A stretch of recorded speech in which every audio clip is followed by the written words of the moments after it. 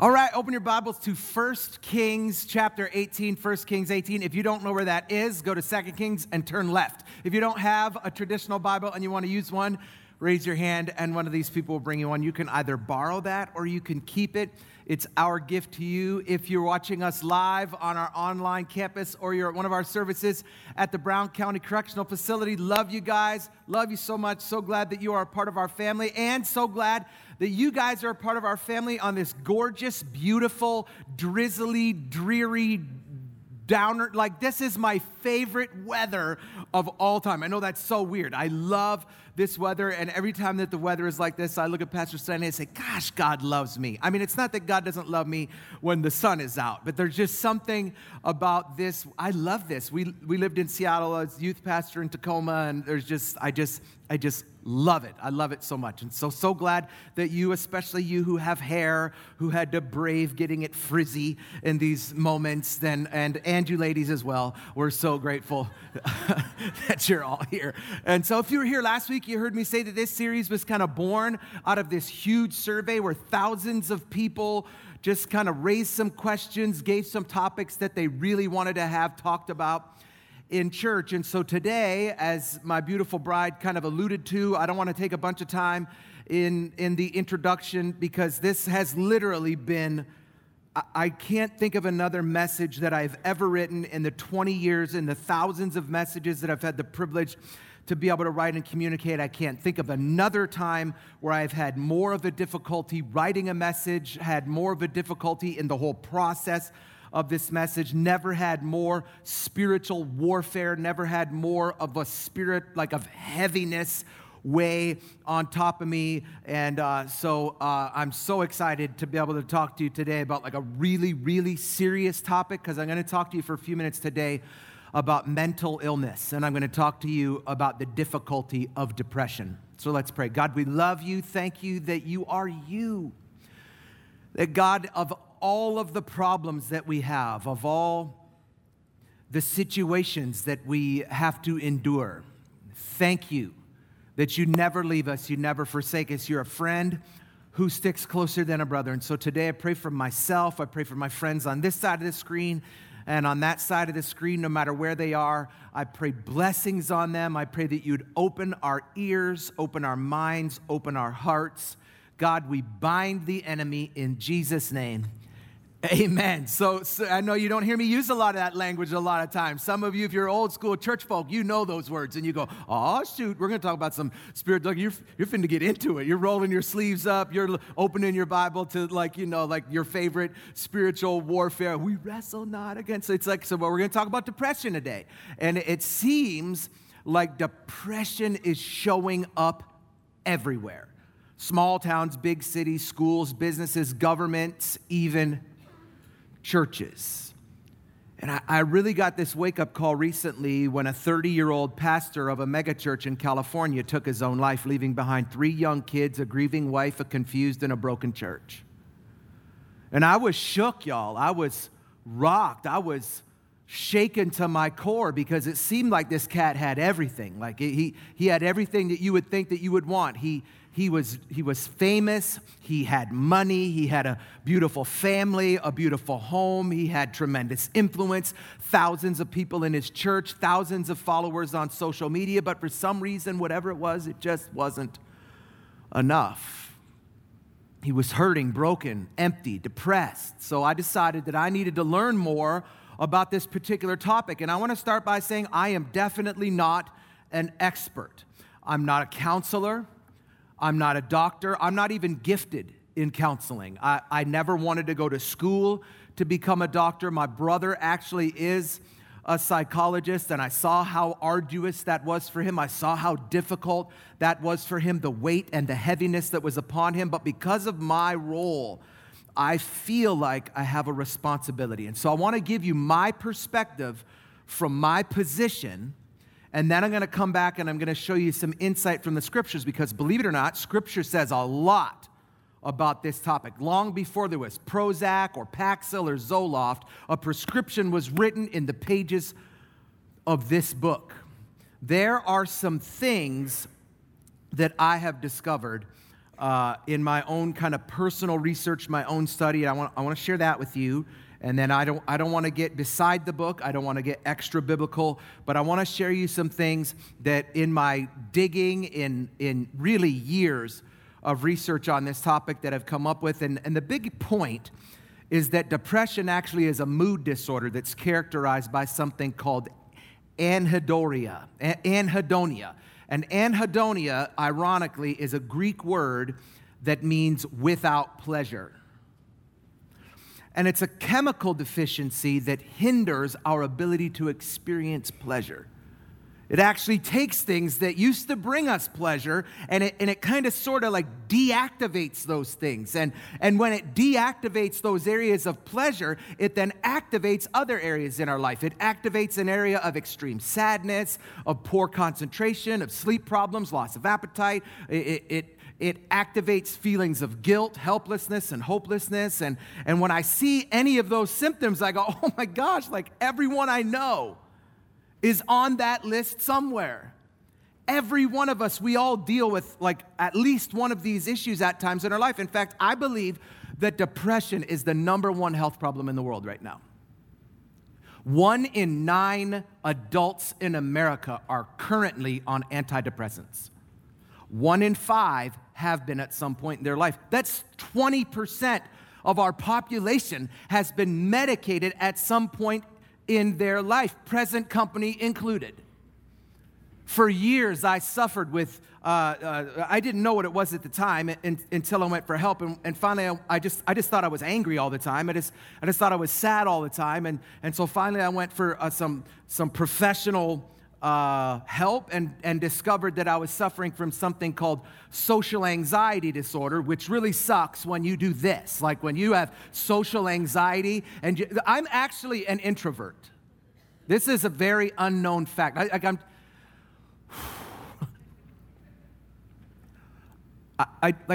just want for like 24 minutes, can I just be like a normal, like human? Because I'm a total introvert. I'm like completely freaked out by people. And yet God took this like weird, broken, seemingly wrongly wired human being and said, now I want you to like stand in front of people and I want you to talk about stuff, and then I want you to like have your wife come up, and then I want you to like run around, and then I want you to stand in the middle and then have a wave of people come at you. And like before I did this, I had a job where I did this, but around different people every week. So like now I have people that I'm comfortable around. And so like you guys make me feel okay because like I know you and you're not creepers. But like when you're like around somebody in like Houston or somebody like in New Mexico and you don't know those people and suddenly that guy's shoulder is touching like your shoulder, you just, it freaks you out. And so like I had this disorder. And I was traveling the world speaking like in front of these like crowds of people week in and week out, and it was literally driving me insane. And so I was medicated for it, and my kids just found this out this weekend, incidentally, that I used to be, Sonny used to call it my crazy pill. And so the people who I knew, who I loved, they knew that I was on this medication, so that when I acted irrationally, they would ask me if I had taken my pill. And it all hit ahead one night in downtown Indianapolis in a steakhouse when I'm at a table filled with pastors. And the waiter, I don't even know what triggered me. I'm at a table, and this waiter like gets in our conversation, and we're like having like a dialogue, and then like he jumps in, and like he didn't know that he was working for tips, because when he jumped in, he totally like started arguing with me, and like I freaked out, y'all, like at a table filled with pastors at the Assembly of God General Council, and like almost like got in a fist fight with this waiter. So I paid the bill for everybody at the table, kind of hush money, so that they would be silent about it. It's the second rule about Fight Club. You never, ever bring it up. And so, like, this was a problem for me. But I discovered it's not just a problem for me. Like, it's a problem for so many people, and it's a total silent assassin.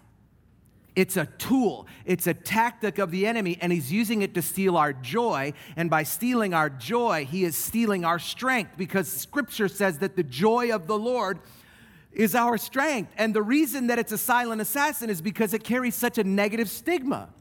Like, if I were to just, like, walk up to you and say, I'm not really feeling so hot today. I'm kind of feeling sick. I have a bit of a headache. I have a fever. I have a sore throat. I mean, like, none of you would think any less of me. I mean, except my son Isaiah. He'd probably mock me. He'd go, I don't feel good. And then he'd, like, make fun of me, and we'd get over it. But you people who aren't that close to me, you would probably not ever think less of me or some other person who was just physically ill. But, like, if I told you that I don't feel right in my head, or if I told you, I'm suffering from a mental illness, you'd think I were Jack Torrance from The Shining, like, here's Johnny. And you're like, it'd be the sure way for us to open up seats. But here's the deal. We have got to get rid of that label. We have to get rid of that stigma, because it's causing us to hide our hurt. And sick is sick, whether it's in your body or it's in your brain. And it's not a sin to be sick. Your illness may be your illness, but it's not your identity. And so I want to talk about this in church today, because church is like that one place where people look and they avoid it when they're people who are freaked out by other people or who would wrestle with something like this. Because at church, we try to put on our best and we try to look good. And sometimes it can create this false image where people look at us and they go, oh, well, I don't want to go in there because those are like a bunch of perfect people and they have everything all together. But truth be told, we do not. We do not have it all together. And I want you to hear it loud and clear when I say that it is okay for you not to be okay. Now, God does not want you to stay not okay. And I want you to hear that too. God does not want you to stay not okay. But if we don't acknowledge that it's okay for you not to be okay, we'll never get any help. And so I want you to hear this straight from the mouth of perhaps your pastor, that it is okay for you not to be okay. I am not always okay. And so, like, if you're kicking the tires here, if you're trying to figure out if Life Church is a good fit for you, I want you to know up front that you have found a place where we are all, at least us who are honest, we're all working through some stuff. Where we have a few hiccups and we have a few hang-ups, where we are all messed up and we all have messed up in some way. And some of us just happen to get to this hospital a little earlier than you. And so I want this place to be an environment where it is totally okay for people to express what's going on inside. Because if we don't create an environment where it's okay for you to not be okay, you're going to hide it. And that's where all the problems come in, because secrets grow in secret. And so can we just start asking questions of ourselves and of other people? Like, bro, you okay? Like, what's going on right now? And my kids have gotten to a point where they'll check me on this. Like, you all right, bro? Like, why are you freaking out right now? Yesterday we were somewhere and I looked at Aubrey and I just was like I just have this look that sometimes comes in my eyes. And Isaiah just said, "Are you all right, bro? Like, what is happening right now?" And he just goes, he's kind of like, he's like my handler now. He's like, just, and he's bigger than me now. So it's like, so it can be mentally and physically, he could handle me. He's just like, tone it down a minute. Why are you acting like this? And like, why have we, all of us, whether we're secular or whether we're in this spiritual connotation, why have we found ourselves in this situation? And what I'm discovering is that depression is largely lifestyle related. Now, before you tune me out, you go, oh no, like the chemicals and things are firing off in your brain. I'm not like, just hang tight. Don't turn me off yet. It is a lifestyle related disease. and that is not my opinion. There's a brilliant TED Talk on this topic by a guy named Dr. Stephen Illard, and in that talk, he says, we were never designed for the sedentary, indoor, socially isolated, fast food-laden, sleep-deprived, frenzied pace of modern life. And you go, hello? Is that America? Hello? Like, is that everybody who we know? How many people do you know are eating a Big Mac right now while texting and driving with their knee because they're late for church and reaching back with a hand and beating their kids? It's like that's just America. And this isn't perceived. This is proven. Our lifestyle is physically reshaping and reforming our brains. So that, yes, it is lifestyle, and yes, it is chemical. It doesn't have to be either or. And one of the things that it's affecting most is our ability to process pain. We are trying to process our pain in private. And so I have this friend named Rich Wilkerson who wrote this book like almost before I was born. And it's one of my favorite books. It's called Private Pain. And I literally tried to buy a copy for everyone in this church, and it's out of print. And I called him, and I said, will you reprint this book? And he said that he would reprint it for us. But I said, can you have it done by Sunday? This was Wednesday. And he's like, Shawnee, the book was written in 1976. I'm like, yeah, this is so dope. This book is so great. We are not designed to process our pain in private. And because we do that, we then try to self-medicate. And we self-medicate by trying to eat it away or drink it away or smoke it away or watch it away. And our seclusion is just adding to our struggles.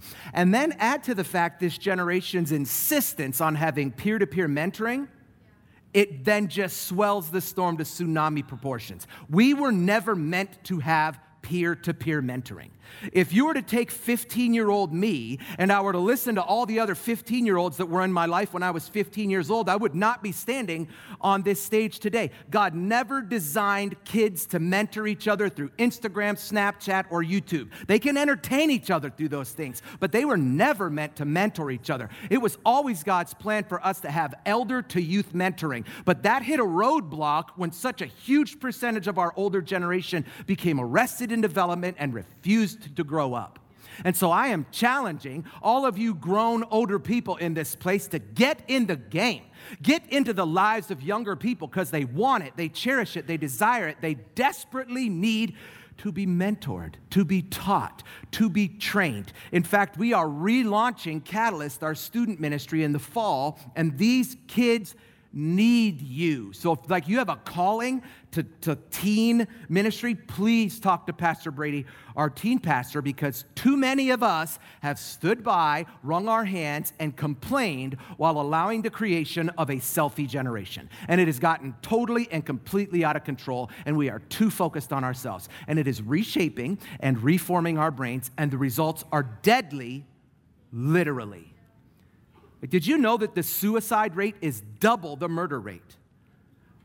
Over 1 million people per year take their own lives. It's the number one killer of kids between the ages of 15 and 24. That's why I had to apologize for not talking about this sooner. And can I tell you that I've been there?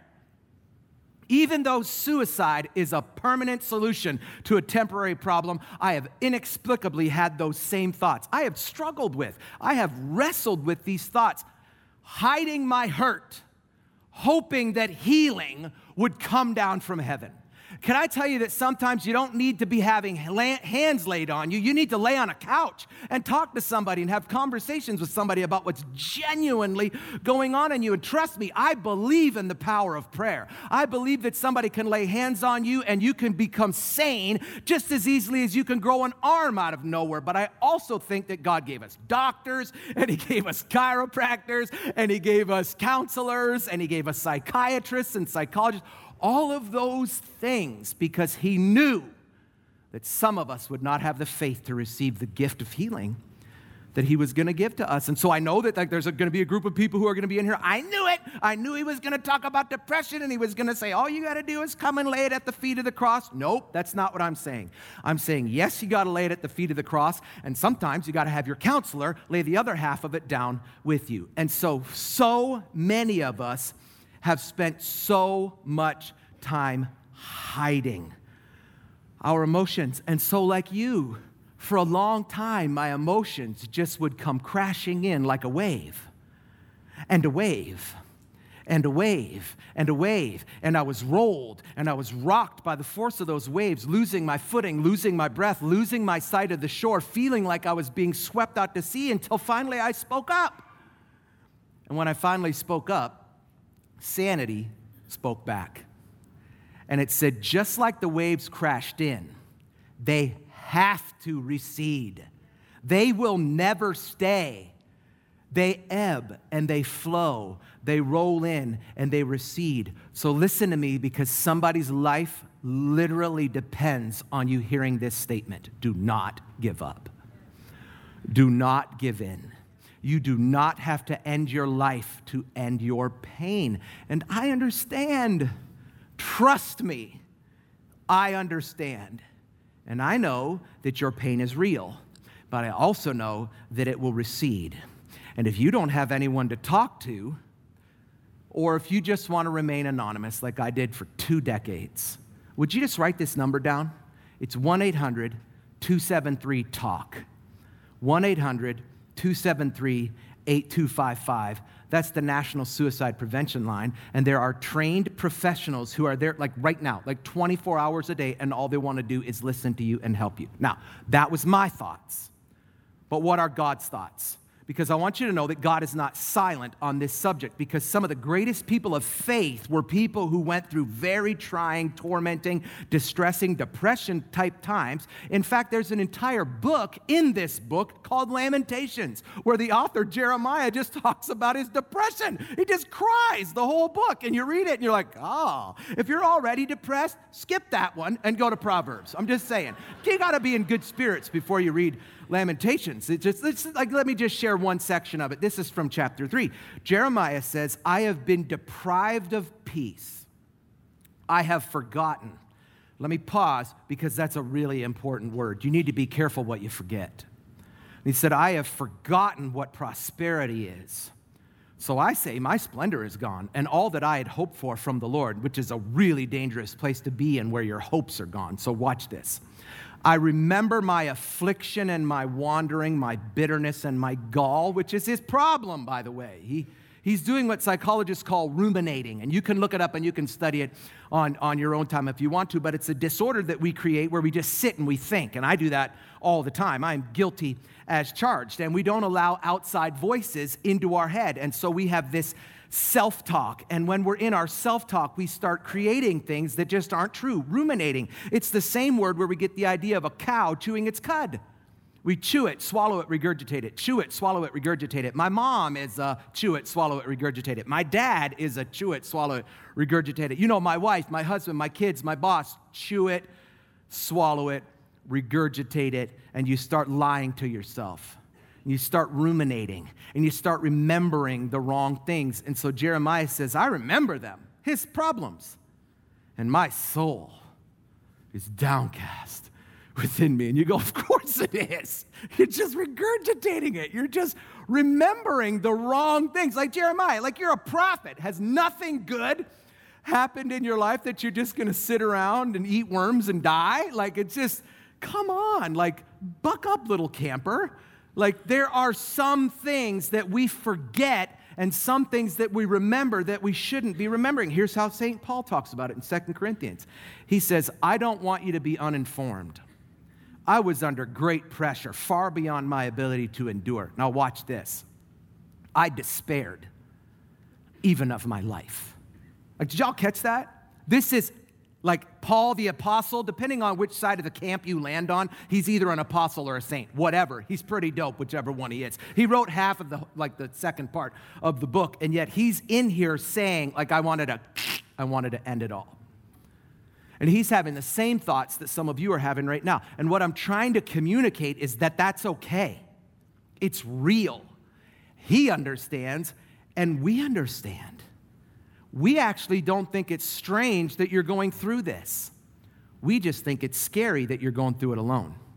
And so I want to finish this talk with a story. And it's a pretty famous story in the scriptures about a guy named Elijah. And it starts actually in 1 Kings chapter 18, which is one of my favorite chapters in the whole book, because Elijah had like one of the most famous victories in all of the Bible. He has this face-off with 400 evil prophets. On this hill is him and 400 dudes who believe something different than him. And so Elijah says, okay, check it. Here's what we're going to do. You're going to worship your god Baal. I'm going to worship my God, and then we're going to both make sacrifices, and whoever's God responds, we're going to declare him as the one true God. It was like the rumble in the jungle. It was like the thrill in the Manila. It was like that thing last night where I don't know if you saw that boxing match that lasted like 2 minutes and 42 seconds that people paid $60 for. So the evil prophets, they do this thing, and they cut up animals, and they put it on the thing, and they build an altar, and they pray, and they say, Baal, you'll send your fire. And like, no fire.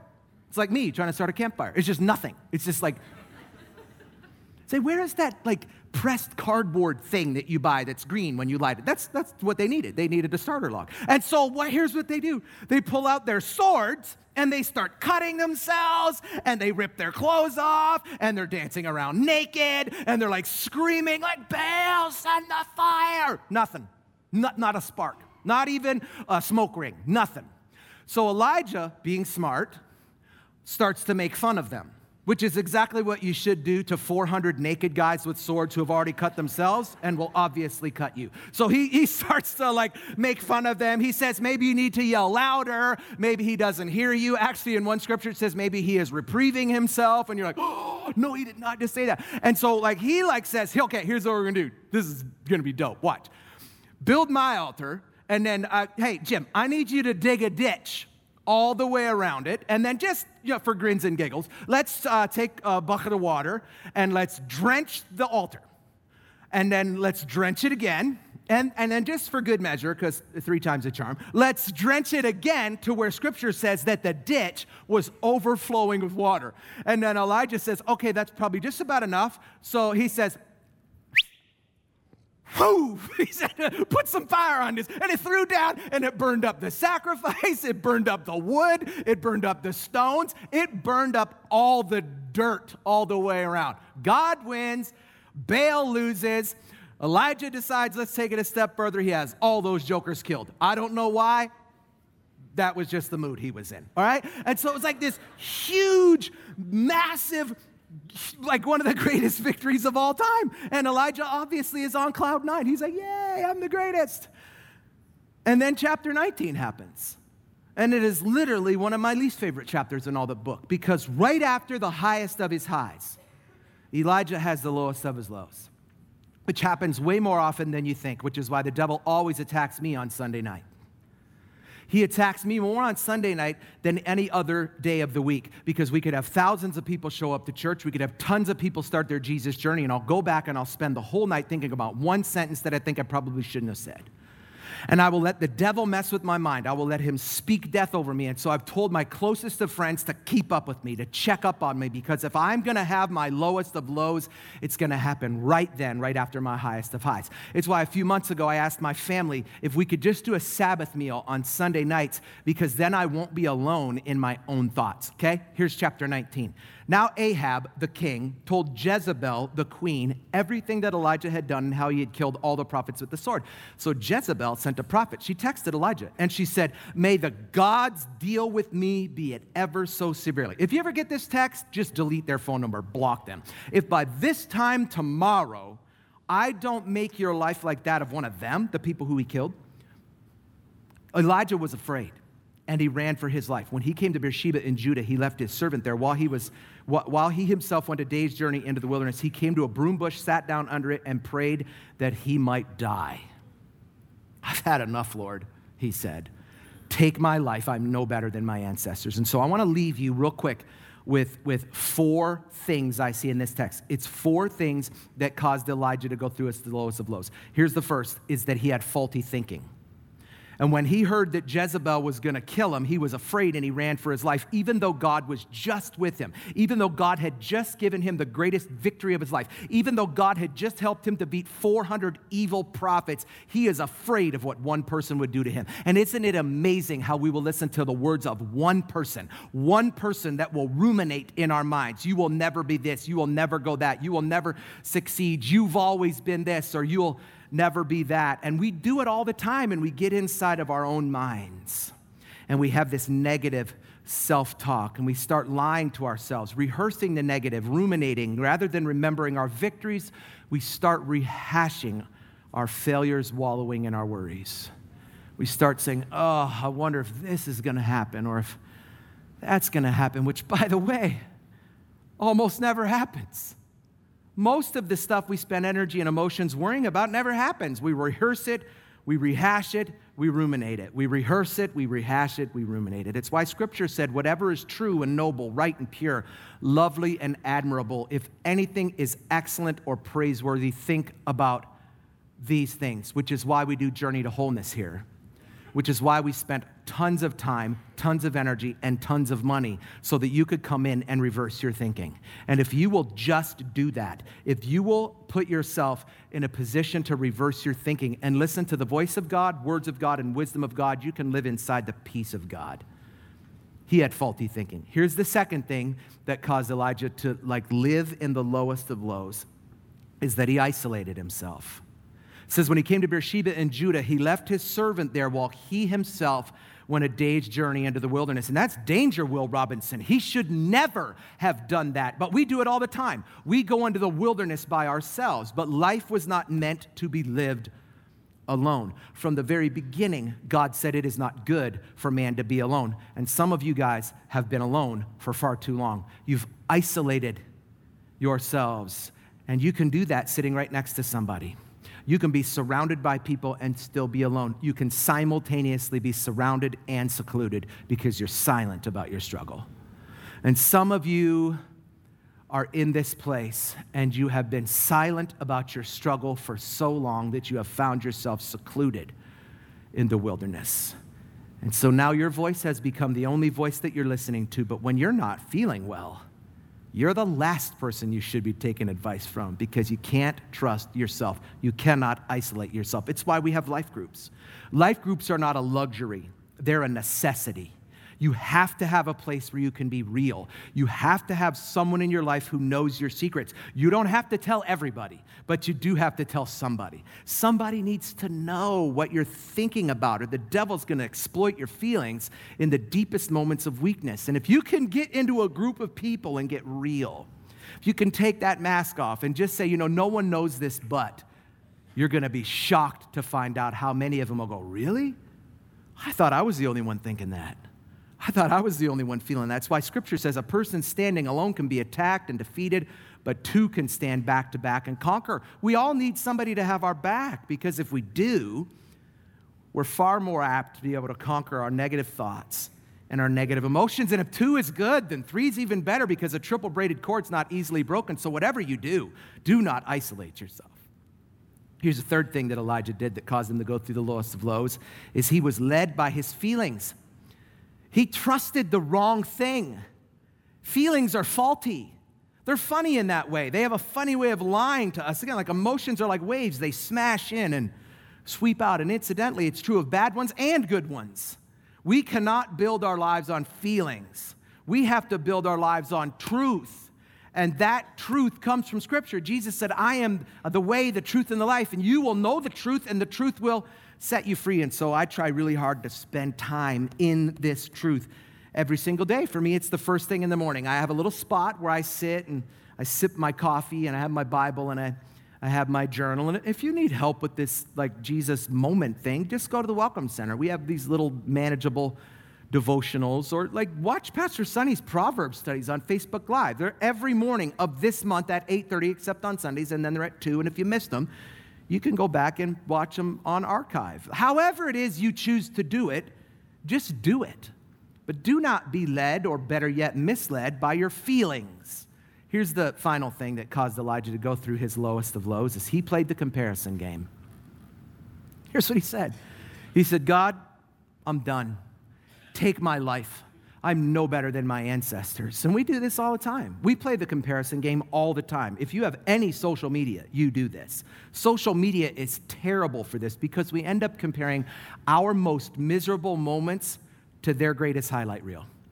And you cannot measure life by Instagram.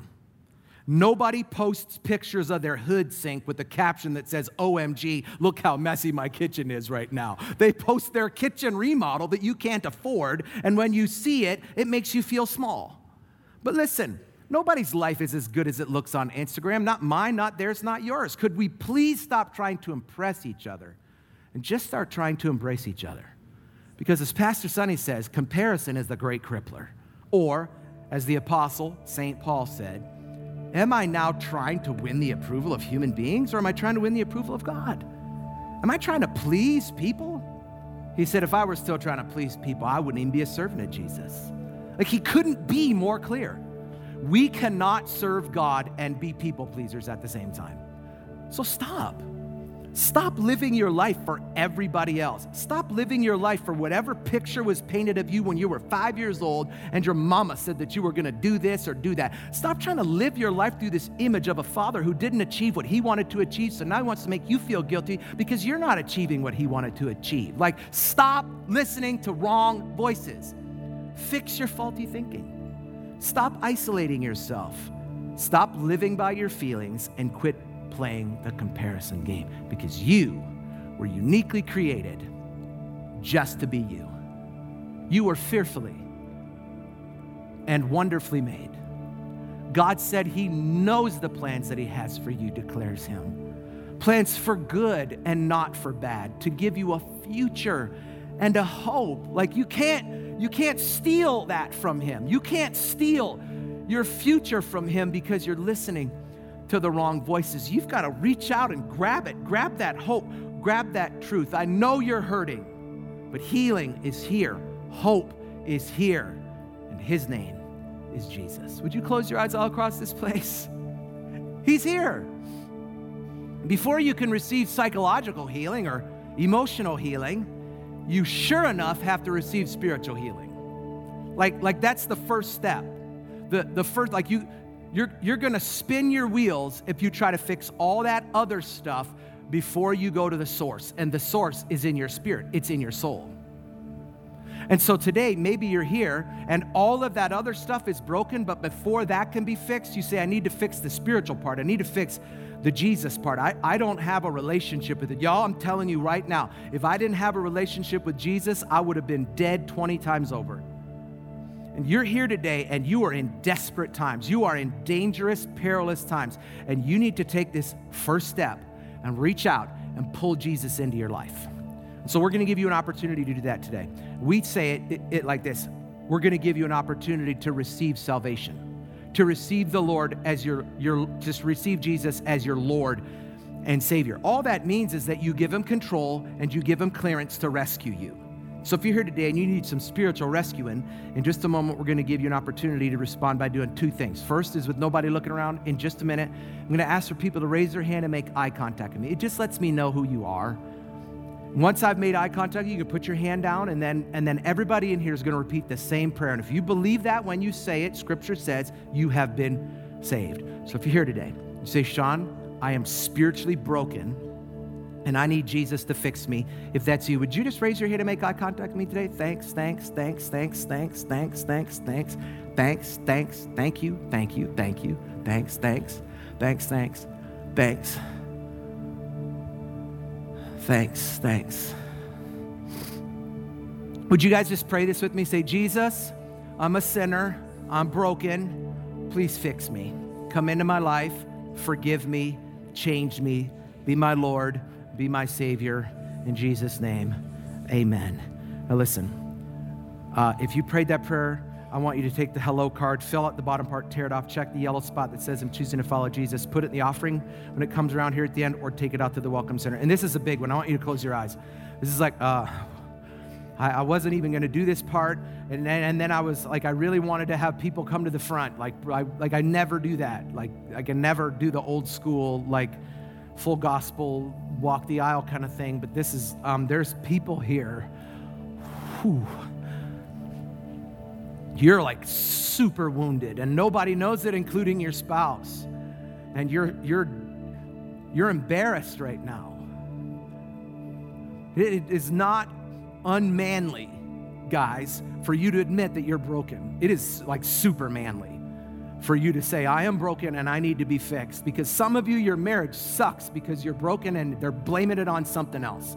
And if you just reach out for help, some of you are terrible parents, and the reason is because you're broken and you're sad and you're masking it. So I wonder if you're here today and you'd say, Sean, I'm depressed or kind of borderline. Please don't look around. This is super sensitive. So if that's you, can I pray for you? Just raise your hand. It's like a crazy, no pun intended, that's a terrible pun to use. God, for my friends who are in this place who are with me, they're like me, like they're like on my team, God. They're on the broken team. God, I pray right now that the joy of the Lord would flood their hearts and their minds. God, I pray against the enemy who would try to fight them right now, who would try to lie into their ear. God, help us be fixed, whatever stage of fixing we are equipped to take part in. Bless them, heal them. In Jesus' name, amen.